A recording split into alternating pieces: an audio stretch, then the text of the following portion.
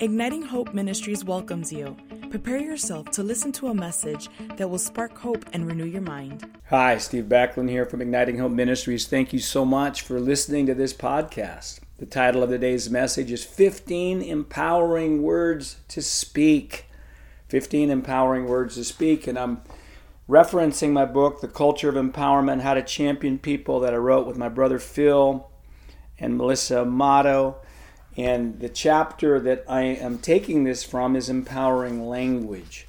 And this is a great book. If you haven't heard about this book, this is a book for church leaders, business leaders, anybody who wants to influence anybody in the family. It talks about empowering beliefs, empowering language, empowering structures, who to empower and when, how to increase the likelihood that people will want to empower you, what empowerment is.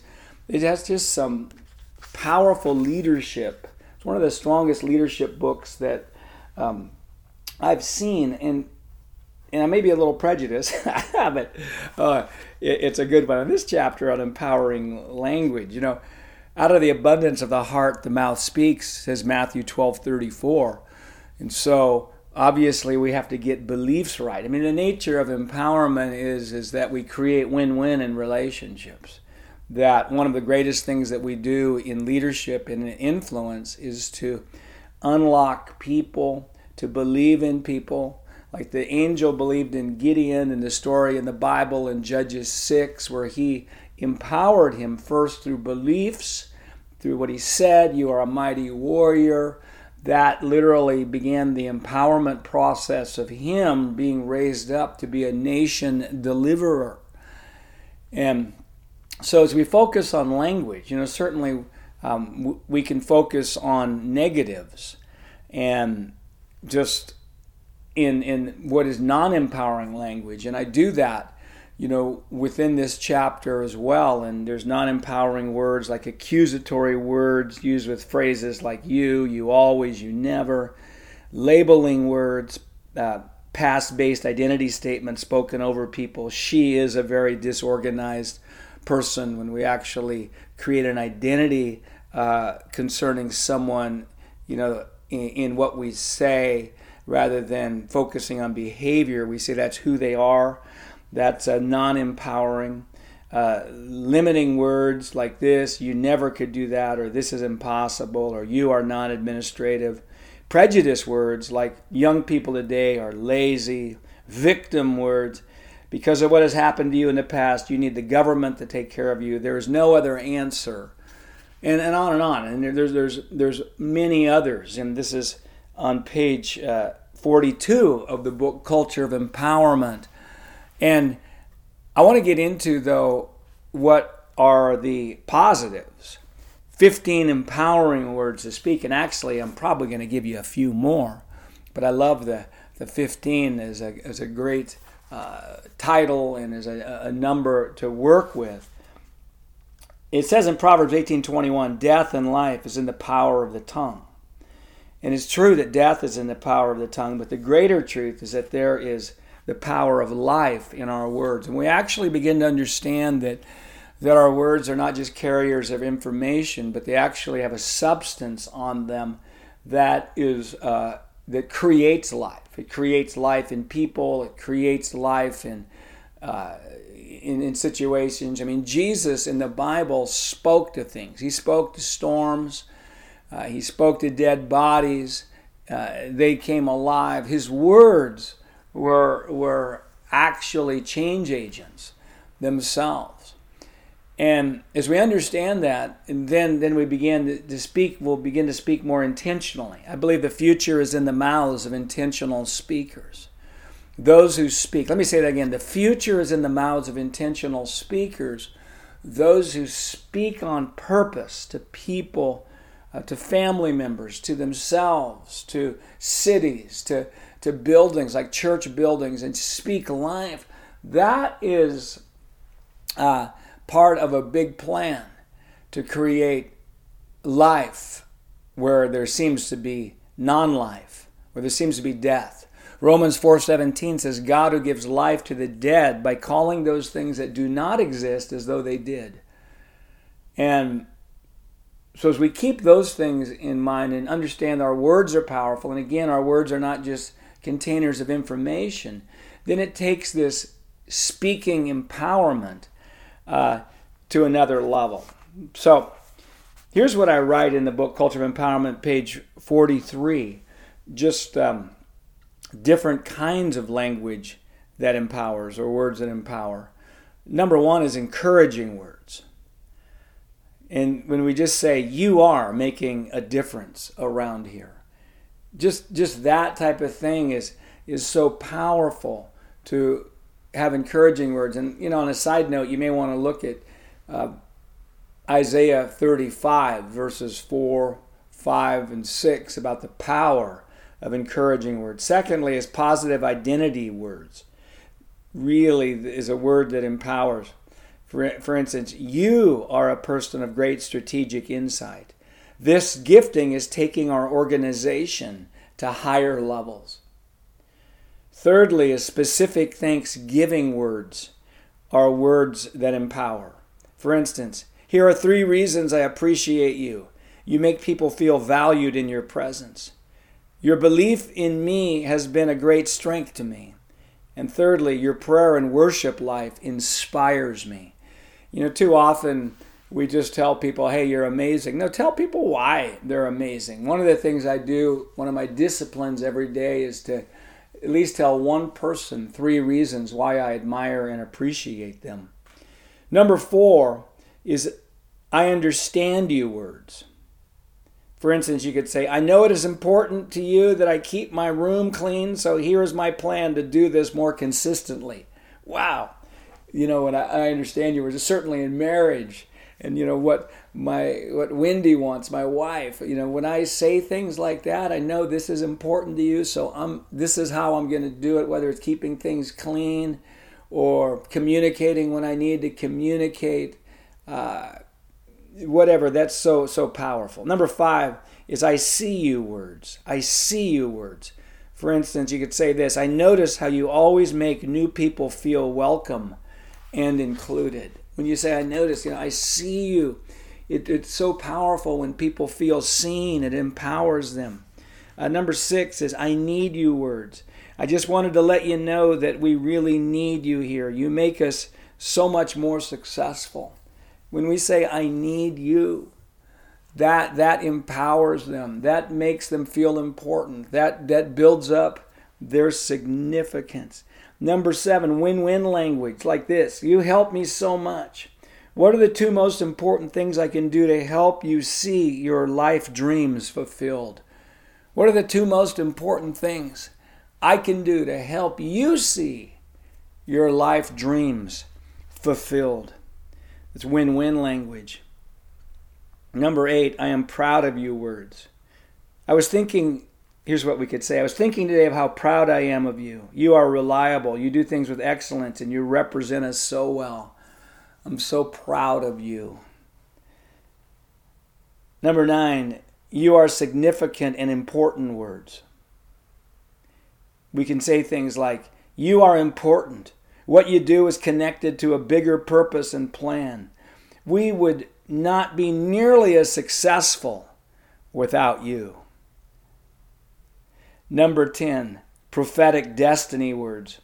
You are being prepared for bigger influence in the days ahead. This position you have now is training you for those things. Wow. When we actually see people as according to their potential and not according to their past. By the way, somebody needed to hear that. When we see people according to their potential and not according to their past, it's so empowering to them. Number 11, you've got what it takes words. You can do it. Nothing is impossible to you. Just saying to me, you got what it takes.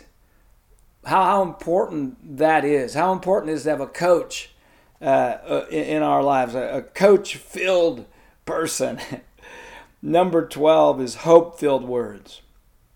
Say something like this. There's always a solution. I don't know what it is, but God has one for this situation. Somebody just speaking hope. Somebody saying, wow, there's hope I know there's hope. I know there's a solution is so powerful. Number 13, giving the benefit of the doubt words. Saying something like, I missed the meeting because it wasn't on my calendar, but I might have missed something that was said about it happening in a conversation we had. Let me say that again, giving the benefit of the doubt words. Basically what we're saying is we're not assuming that the other person is 100% wrong. We're in our communication, we're saying, hey, I might have missed something here about when I was supposed to be here or something like that. Next is celebration words. Hey everyone, here's an example. Hey everyone, I just wanted to let you know that Melissa's done a great job with the Hope Project. Just celebration words. And 15, you have a unique strategic assignment words. You have a unique strategic assignment words. Saying something like this: your temperament, your experience, and your skill set make you uniquely gifted for a special assignment. I would love to help you clarify the details of it. And here's 3 bonus ones. Declarative faith statement words. Right now, God is freeing people from depression. Or, in this meeting, people are getting physically healed. Those are declarative faith statement words, are empowering. And then next is I feel words. I feel like you frequently misunderstand me, or I feel like your reaction to this circumstances indicates you might have a problem with what I have done. And then the third bonus one is true humility words. I have also struggled with that. Here is what the Lord showed me to help me grow in victory in that area. Wow. Let me just quickly repeat those again. Encouraging words, positive identity words, speaking specific thanksgiving words, I understand you words, I see you words, I need you words, win-win language, I am proud of you words, you are significant and important words, prophetic destiny language, you have what it takes words, hope-filled words, giving the benefit of the doubt words, celebration words, you have a unique and strategic assignment words, declarative faith statement words, I feel words, and true humility words. When we focus on language and we just ask God to help us to say things in a higher way, to say things. We can say the same thing and say it in a way that actually encourages people and puts a fire in them to move them towards what we're saying. It's called inspiration. But again, the other thing is that really understanding the power of words. They have grace on them. Ephesians 4:29 says, let no corrupt word proceed out of your mouth, but only that which is for necessary edification, that it may impart grace to the hearers. Wow.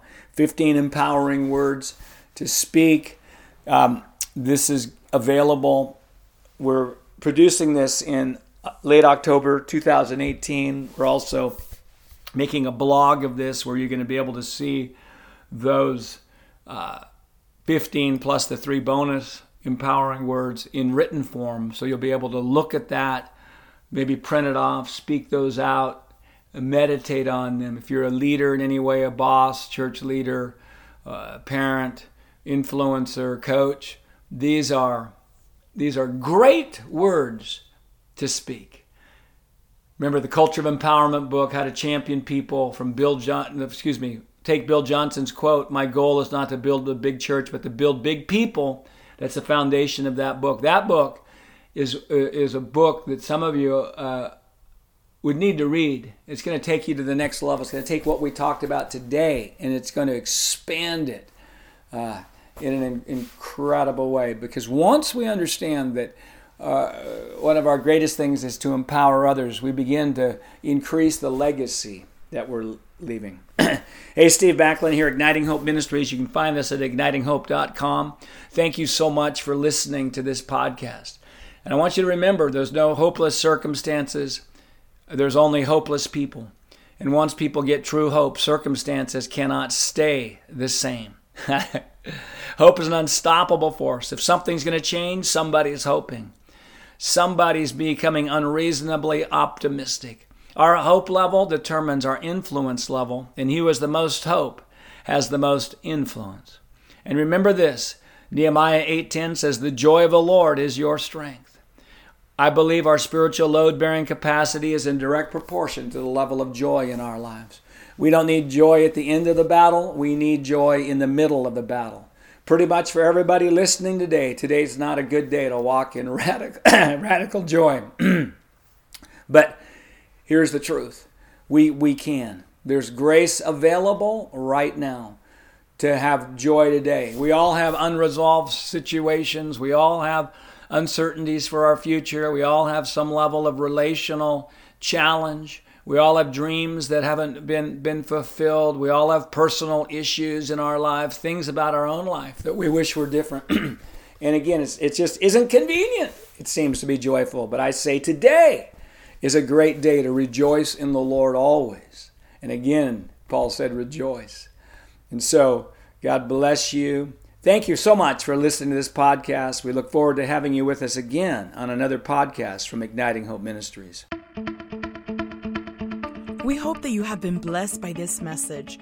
For more resources, you can visit our website at ignitinghope.com.